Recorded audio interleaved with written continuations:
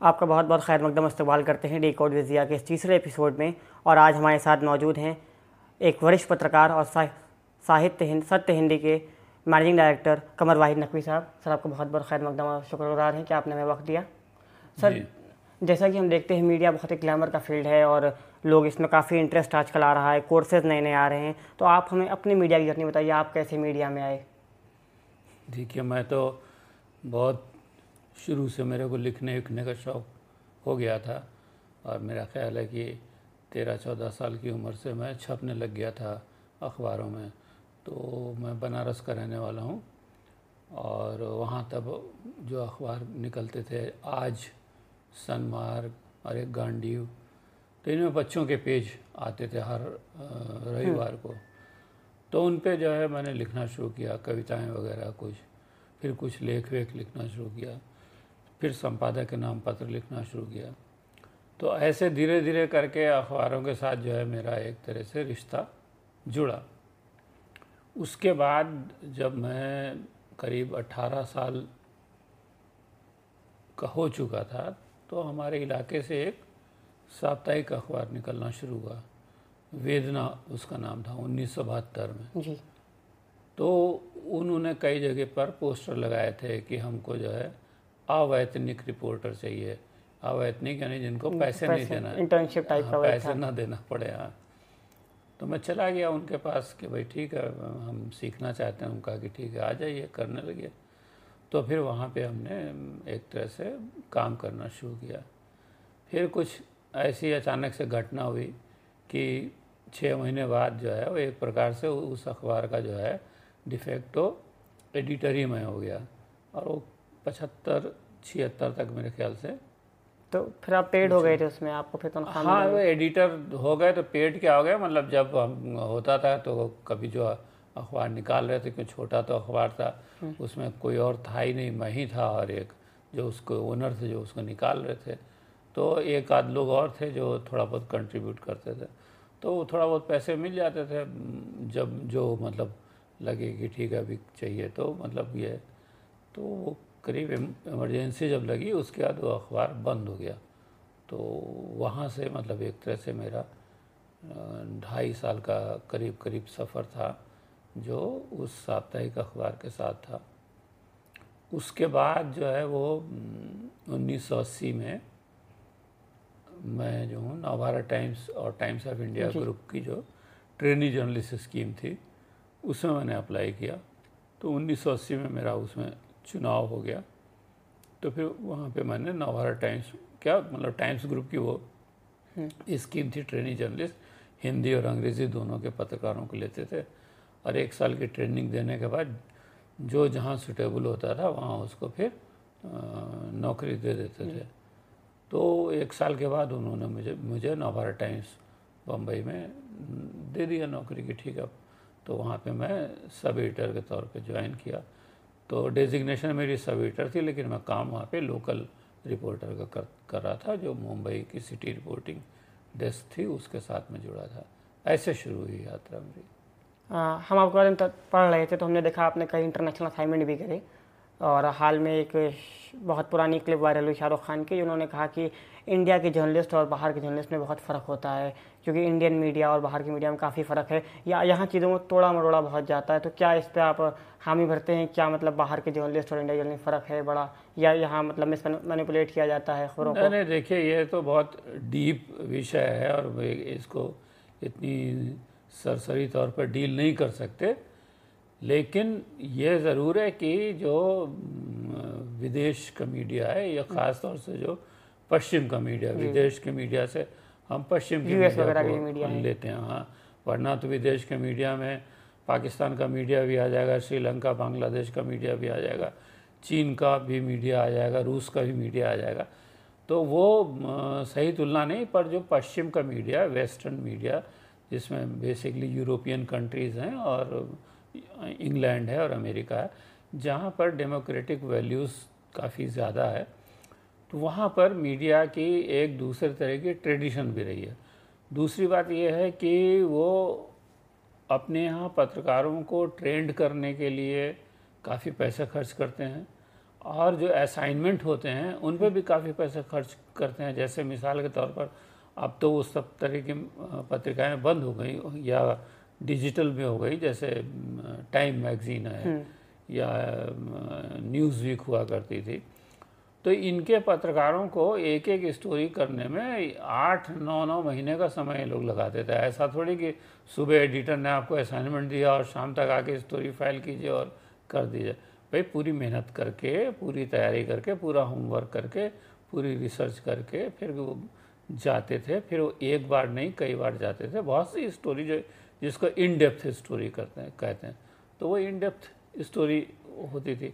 तो उस स्टोरी पे इतना पैसा खर्च होता था, तो उसके बाद उसकी उस तरह की क्वालिटी भी होती थी कि भाई ठीक है, और उसकी मतलब जो रिपोर्टर स्टोरी करके लाया उसके साथ फोटोग्राफर या कैमरा पर्सन होता था, फिर उसकी एडिटिंग होती थी, फिर पूरी एक news desk, trend news desk जो स्टोरी को देखती थी, क्या उसमें कमी है, क्या जोड़ना है, क्या कटना है, क्या नहीं, और फिर तब जाकर के वो स्टोरी मैगजीन में पब्लिश होती थी। जो न्यूज़पेपर थे उनमें भी एक तो डेली रिपोर्टिंग जो होती थी वो तो होती थी। डेली रिपोर्टिंग में तो आप कुछ नहीं कर सकते, आप हर दिन का रिपोर्ट है आप करिए, लेकिन वो हर दिन की रिपोर्ट करने के लिए भी रिपोर्टर की अपनी एक एक्सपर्टीज़ होती थी। मिसाल के तौर पर कि एक रिपोर्टर जो है वो मेडिकल साइंस का है तो वो पॉलिटिक्स नहीं कवर करेगा या पॉलिटिकल, वो एक ही पर्टिकुलर पेज पे स्टिक रहेगा, जाहिर सी बात है। पर जो है अगर आपकी तो उतने स्पेशलाइज जो है वो पत्रकार आपको बनाने पड़ते थे कि नहीं, एक जो है स्पेस साइंस करेगा, एक जो है मेडिकल साइंस करेगा, एक जो है वो जनरल साइंस करेगा, एक है कुछ स्पोर्ट्स के अलग और बिजनेस के अलग, और तमाम इस तरह के अलग अलग होते थे। और पॉलिटिकल उसमें भी जो है कुछ लोग इकोनॉमी के एक्सपर्ट हैं जो खाली इकोनॉमी करेंगे, कुछ लोग जो है सिर्फ जो है वो पार्लियामेंट की कवरेज है वही करेंगे, दूसरा कुछ नहीं करेंगे, कुछ लोग अपना एक्स पार्टी या वाई पार्टी या एक्स लीडर या वाई लीडर को फॉलो करेंगे। तो मतलब एक तरह की उनकी जो ग्राउंडिंग होती थी और जो उनका सब्जेक्ट नॉलेज होती थी वो डीप होती थी। अब आप यहाँ पे के मीडिया में क्या है कि आप देखें, आप किसी से पूछ लें, बड़े बड़े मीडिया हाउस हैं, किसी से भी पूछ लें कि भाई आप अपने यहाँ पत्रकारों के ट्रेनिंग पे कितना पैसा खर्च करते हो, एक भी पैसा कोई नहीं खर्च करता।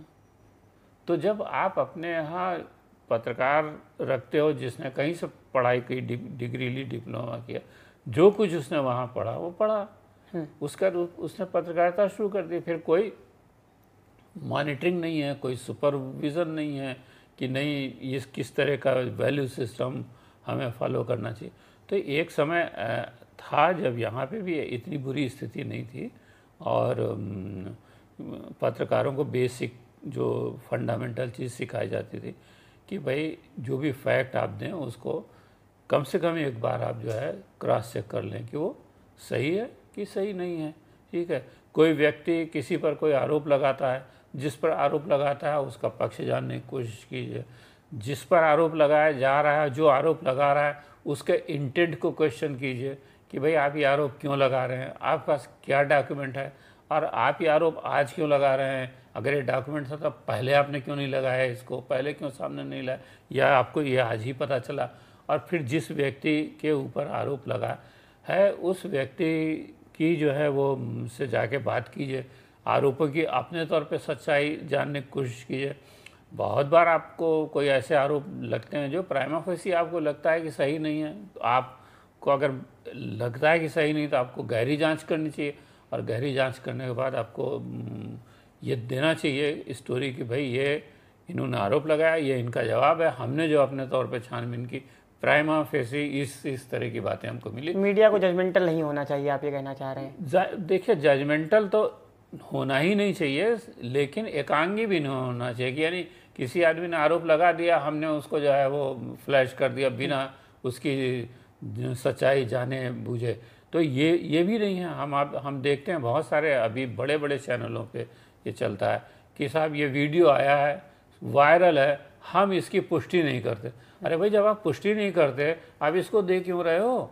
तो ये तो आपकी जिम्मेदारी है कि आप अगर कोई चीज़ ब्रॉडकास्ट कर रहे हो, कोई चीज़ टेलीकास्ट कर रहे हो या कोई चीज़ छाप रहे हो तो पहले उसकी पुष्टि करो। अगर वो आपकी पहली जांच में सही लगती है तो आप उसको प्रकाशित कीजिए या टेलीकास्ट कीजिए।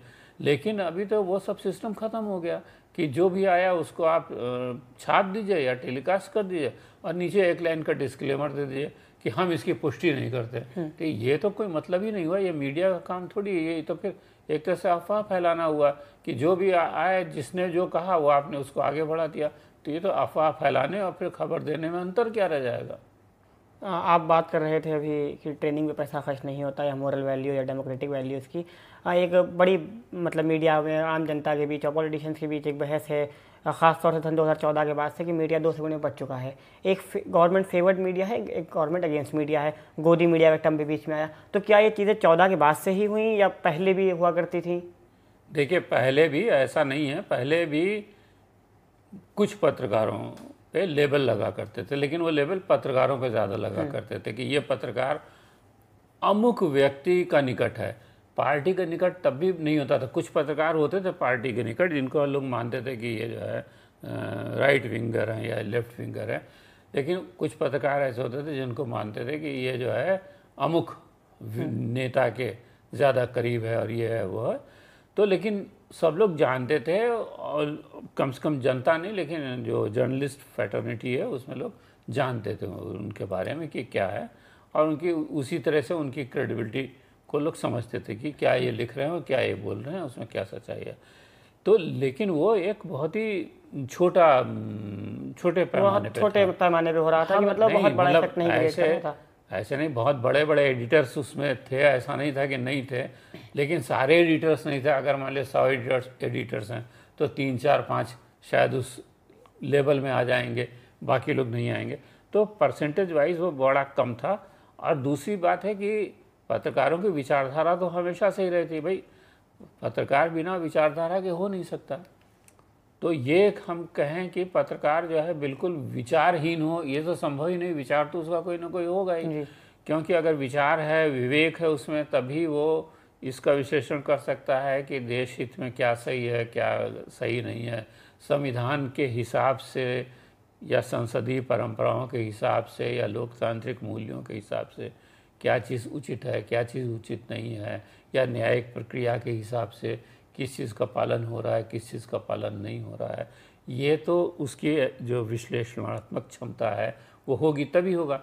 तो जो पत्रकारों की अपनी विचारधारा होती थी, चाहे वो जिस भी विचारधारा के हों, वो विचारधारा उनके लेखों में व्यक्त होती थी। जब वो किसी विषय पे लेख लिखते थे और उस पर विश्लेषण करते थे कि ये सही है या गलत है या ऐसा होना चाहिए या वैसा होना चाहिए, तो वो वहाँ रिफ्लेक्ट होती थी।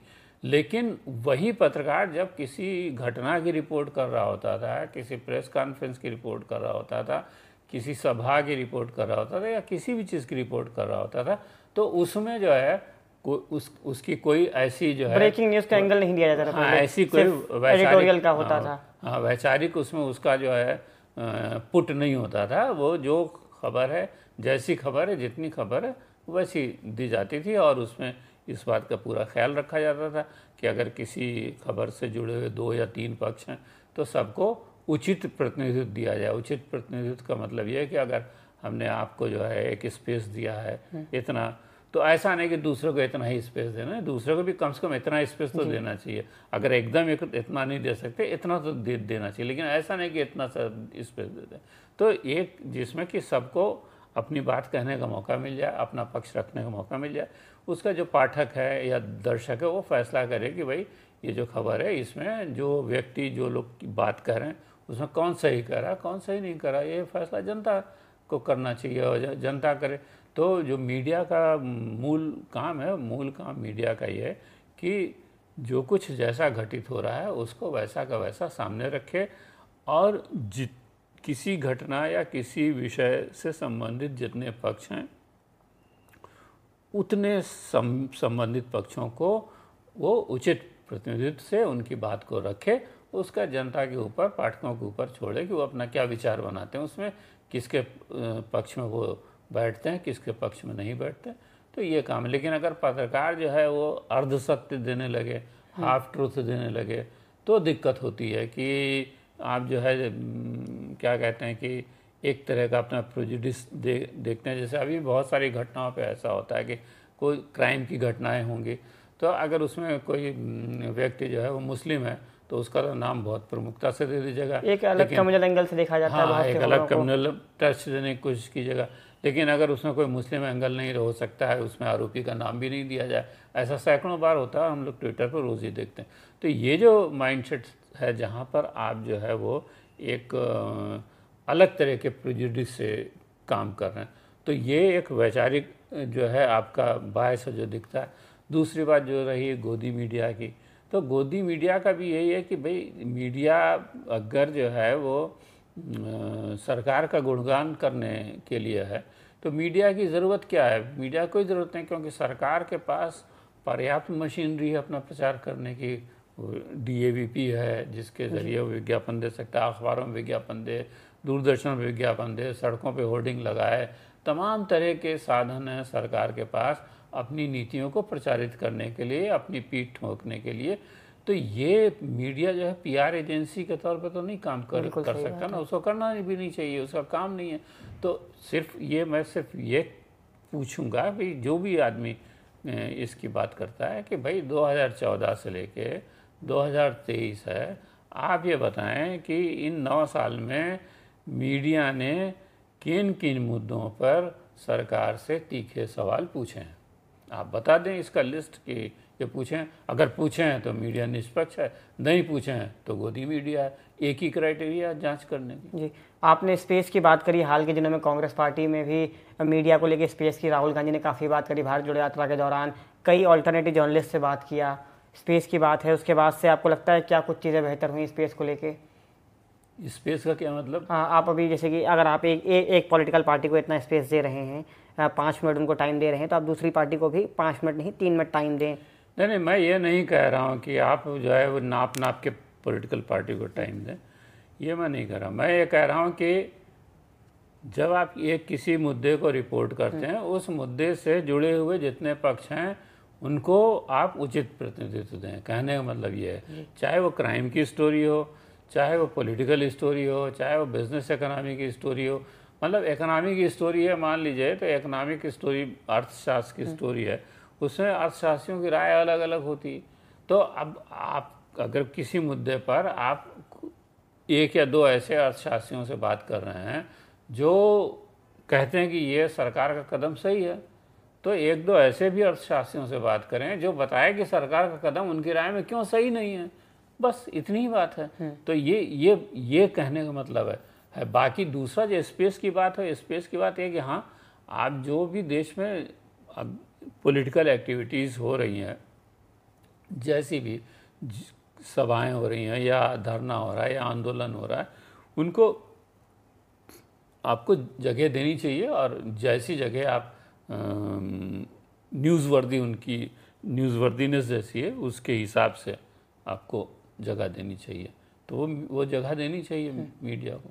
2002 में एक ऑर्गेनाइजेशन शुरू हुई और एक रैंकिंग आना शुरू हुई मीडिया की, प्रेस फ्रीडम रैंकिंग, जिसमें 2002 में जब रैंकिंग आई तो भारत की रैंकिंग 80 थी और अब गिरते गिरते 60 तक पहुंच चुकी है। इस पे नीति आयोग की वेबसाइट पर आर्टिकल पढ़ा है कि उसमें जो NGO सर्वे करती है वो सब वेस्ट की है और वो वेस्ट फंडेड है। तो क्या मतलब वो? अरे तो वो वेस्ट फंडेड आप खुद ही कह रहे हैं, 2002 से था। तब 2002 से क्या वो इंडिया फंड कर रहा था? जब इंडिया की रैंकिंग अच्छी थी वही वेस्ट फंड कर रहा था। तो वही वेस्ट जो है वो उस समय जो है वो उसकी रैंकिंग अच्छी कर रहा था, वही वेस्ट आज उसकी रैंकिंग अच्छी नहीं कर रहा। जबकि आज जो हमारे प्रधानमंत्री हैं वो सारे देशों की यात्रा करके डंका पीटते रहते हैं कि हर इस देश का जो है राष्ट्राध्यक्ष उनको बास कहता है, इस देश का राष्ट्राध्यक्ष उनके पैर छूता है, ये तमाम चीज़ें हैं। तो जाहिर सी बात है कि जो अभी मौजूदा प्रधानमंत्री जी हैं, इनका जो है इंटरनेशनल आउटरीच बहुत व्यापक है, बहुत ज़्यादा है, और इसको ये खूब जो है प्रचारित भी करते हैं कि नहीं हमारे तो बहुत से मित्र। तो उसी वेस्ट कंट्रीज़ में ये अपनी लोकप्रियता के बारे में बात करते रहते हैं। पर जब वही वेस्ट कंट्रीज़ के NGO से आप freedom of India, freedom of press की रैंकिंग की में आपकी रैंकिंग खराब आती, तो आप कहते हैं वेस्ट फंडेड रैंकिंग है। तो ये तो दोहरापन है। तो इसका क्या मतलब है?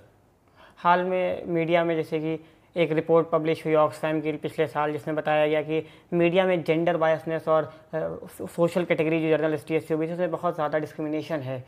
और मेन स्ट्रीम में भी, डिजिटल में भी, हिंदी, इंग्लिश और तमाम बीट की जो पत्रिकाएं आती हैं उसमें है कि बहुत से ऐसे चैनल हैं जिसमें एक भी ओबीसी या एसटी एडिटर नहीं है।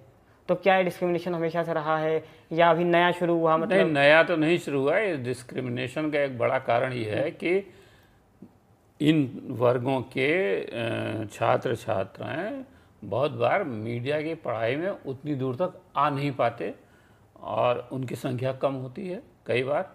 और जाहिर सी बात है कि जब वो कम संख्या में है तो उनके पास, क्योंकि आप जो ये प्राइवेट मीडिया है इसमें नौकरियों में बड़ा कंपटीशन है, तो वो इतने कंपटीशन में जो है वो बहुत बार जो है वो compete करने में उनको दिक्कत होती है।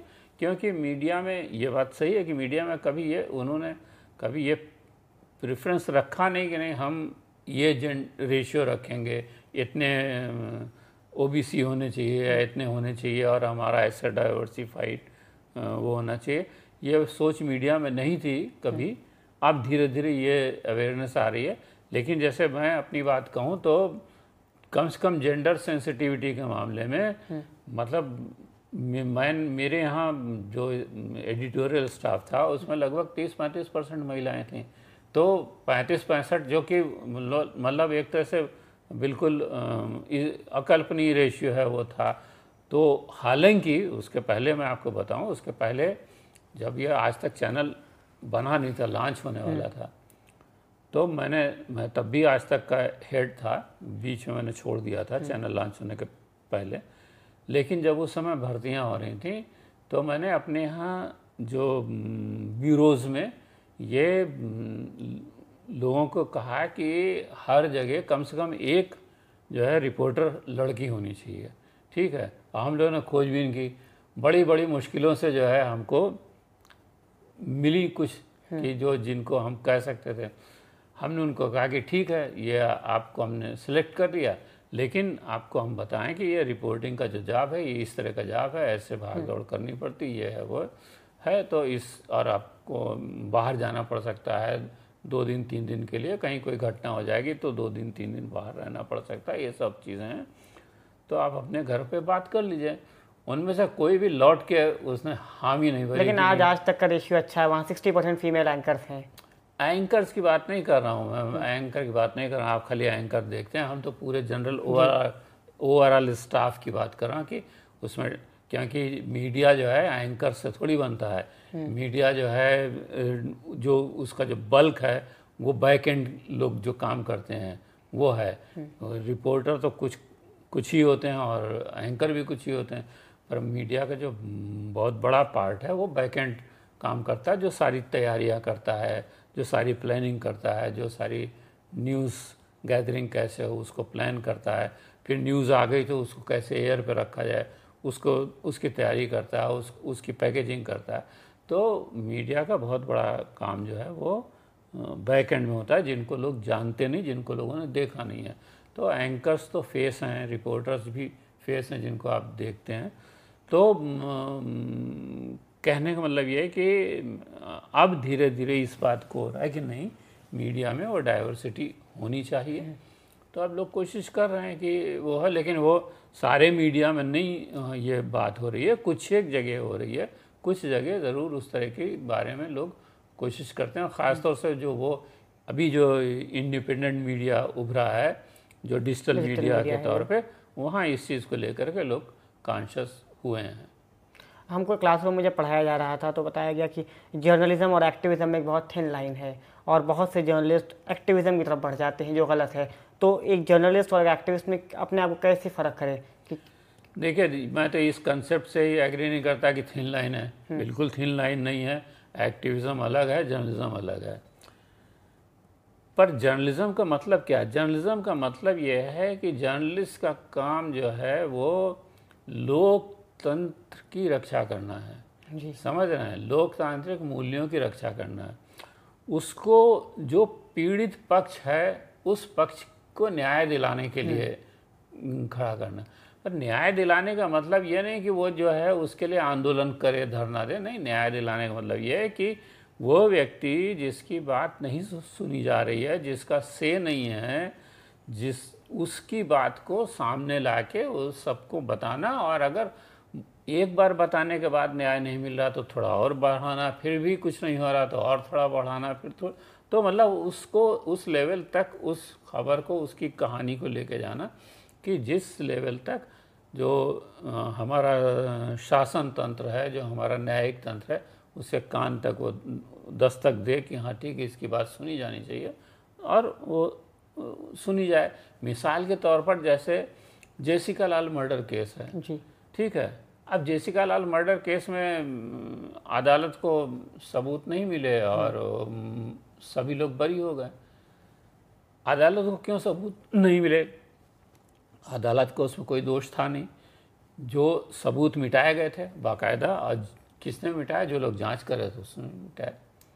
अचानक से एक मीडिया जो है कंपनी ने एक स्टिंग ऑपरेशन किया और उसने इस बात को साबित किया कि कैसे जो है वो फॉरेंसिक जांच के लिए भेजी जाने वाली चीज़ में कैसे गोली या पिस्तौल या कैसे बदल दी गई थी, किसने बदली, क्या है क्या नहीं क्या है। जब वो मामला सामने आया, उसकी दोबारा से जांच हुई, वो सबूत मिल गए, अपराधी को सज़ा हो गई। तो ये इसको हम एक्टिविज़म तो कहेंगे नहीं, इसको ये कहेंगे कि एक तथ्य जो छुपा के रखा गया था उसको उघाड़ा मीडिया ने। इन्वेस्टिगेटिव जर्नलिज्म का। हाँ, मतलब उसको उघाड़ के सामने रखा कि ये बात है। तो मीडिया का काम यही है। मीडिया का काम आंदोलन करना नहीं है कि कोई हो रहा है, जैसे मिसाल के तौर पर कुछ भी कोई भी हो, किसान आंदोलन है तो किसान आंदोलन है तो किसान किस मुद्दे पर आंदोलन कर रहे हैं, क्या उनकी मांग है, सरकार का पक्ष क्या है, किसानों की मांग के समर्थन में कौन कौन लोग हैं, किसानों के विरोध में कौन कौन लोग हैं, इन सब लोगों से बात करके जो वस्तु स्थिति हो वो मीडिया सामने रखे। मीडिया वहाँ पर किसान आंदोलन के साथ साथ आंदोलन में शामिल नहीं हो सकता, वो चीज़ मीडिया का काम नहीं, और मीडिया ने कभी किया भी नहीं है। ये एक भ्रम है कि जो है वो एक्टिविज़म, जैसे हमारे यहाँ वो जुडिशियल एक्टिविज़म की बात की गई कि ये भी एक बहकावा है। जुडिशियल एक्टिविज़म क्या होता है भाई? अगर न्यायपालिका जो है वो जब न्यायपालिका को उस चीज़ के लिए क्यों मजबूर होना पड़ा है? क्योंकि अगर जो काम सरकार नहीं कर रही है और जिसको करना चाहिए और जिसकी जो है ज़रूरत है और जिसके बारे में 1 नहीं 2 नहीं 3 नहीं 4-5 साल से चीज़ें उठ रही हैं, पर वो की नहीं जा रही है। क्यों नहीं की जा रही है? कि वेस्टेड इंटरेस्ट है, इसलिए नहीं की जा रही है। तो अगर दिल्ली में सीएनजी बसें नहीं चलाई जा रही हैं तमाम बढ़ते प्रदूषण के कारण, और तमाम रिपोर्टें, तमाम पर्यावरण संबंधी रिसर्च अध्ययन सब का निष्कर्ष ये है कि सीएनजी बसें चलनी चाहिए, और जब सरकारें हाथ पे हाथ धर के बैठी है तो सुप्रीम कोर्ट अगर उस मामले को अपने हाथ में लेता है और कहता है कि नहीं सीएनजी बस चलाइए और फलां तारीख तक ये चीज़ हो जानी चाहिए, तो आप इसको क्यों कहेंगे जुडिशियल एक्टिविज़म? कोई सुप्रीम कोर्ट पहले दिन से तो नहीं कूद गया सीएनजी मसले पे। आपको 5 साल 4 साल 6 साल समय दिया, उसने बैठेगा, अपना टाइम लो, अपना करो जब।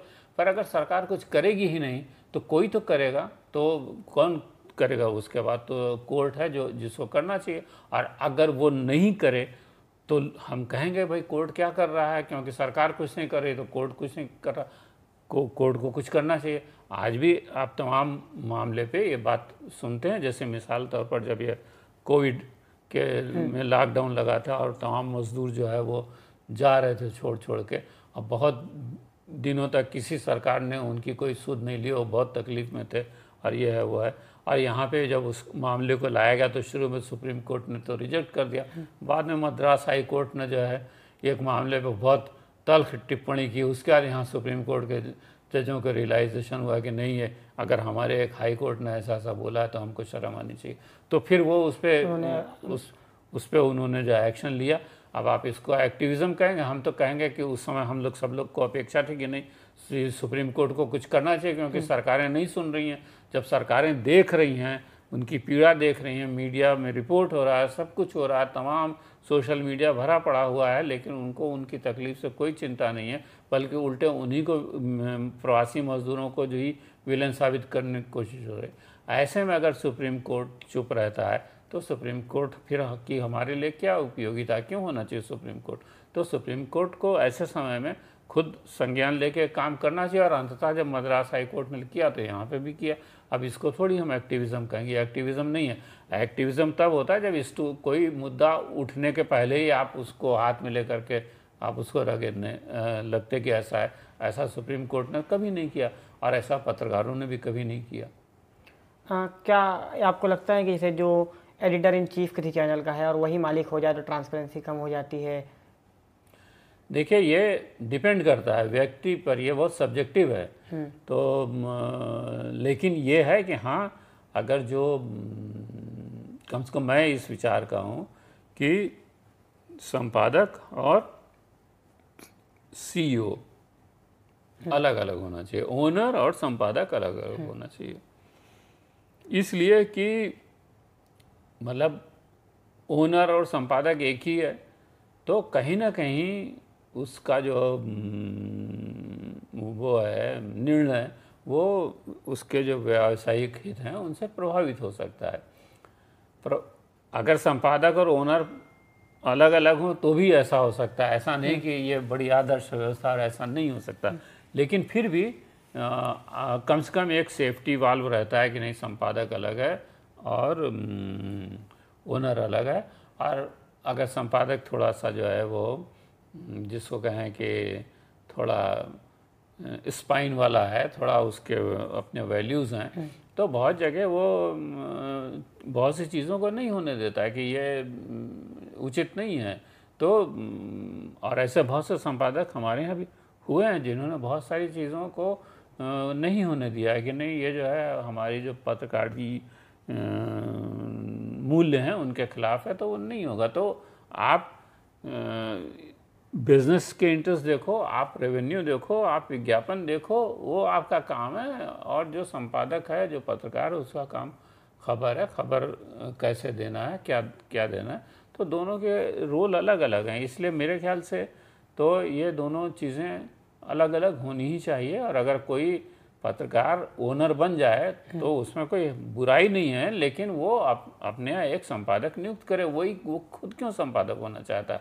आपने पूरी जीवन पत्रकारिता की, अब आपके पास आप सक्षम हो गए कि आप अपना मीडिया संस्थान खोल सकते हैं तो खोलिए, कोई बुराई नहीं है। लेकिन आप उसमें किसी को संपादक नियुक्त करें और उसको पूरा स्वतंत्रता दें, उसको करने दें, और आप अपनी कंपनी के जो बिजनेस इंटरेस्ट हैं उसको देखें। एक आखिरी सवाल, बहुत से जो नए लोग पत्रकारिता में आना चाहते हैं या जो स्टूडेंट्स मास कम्युनिकेशन या मास मीडिया से कोर्स कर रहे हैं, उनको आप क्या सलाह देना चाहेंगे? सलाह क्या देना चाहेंगे?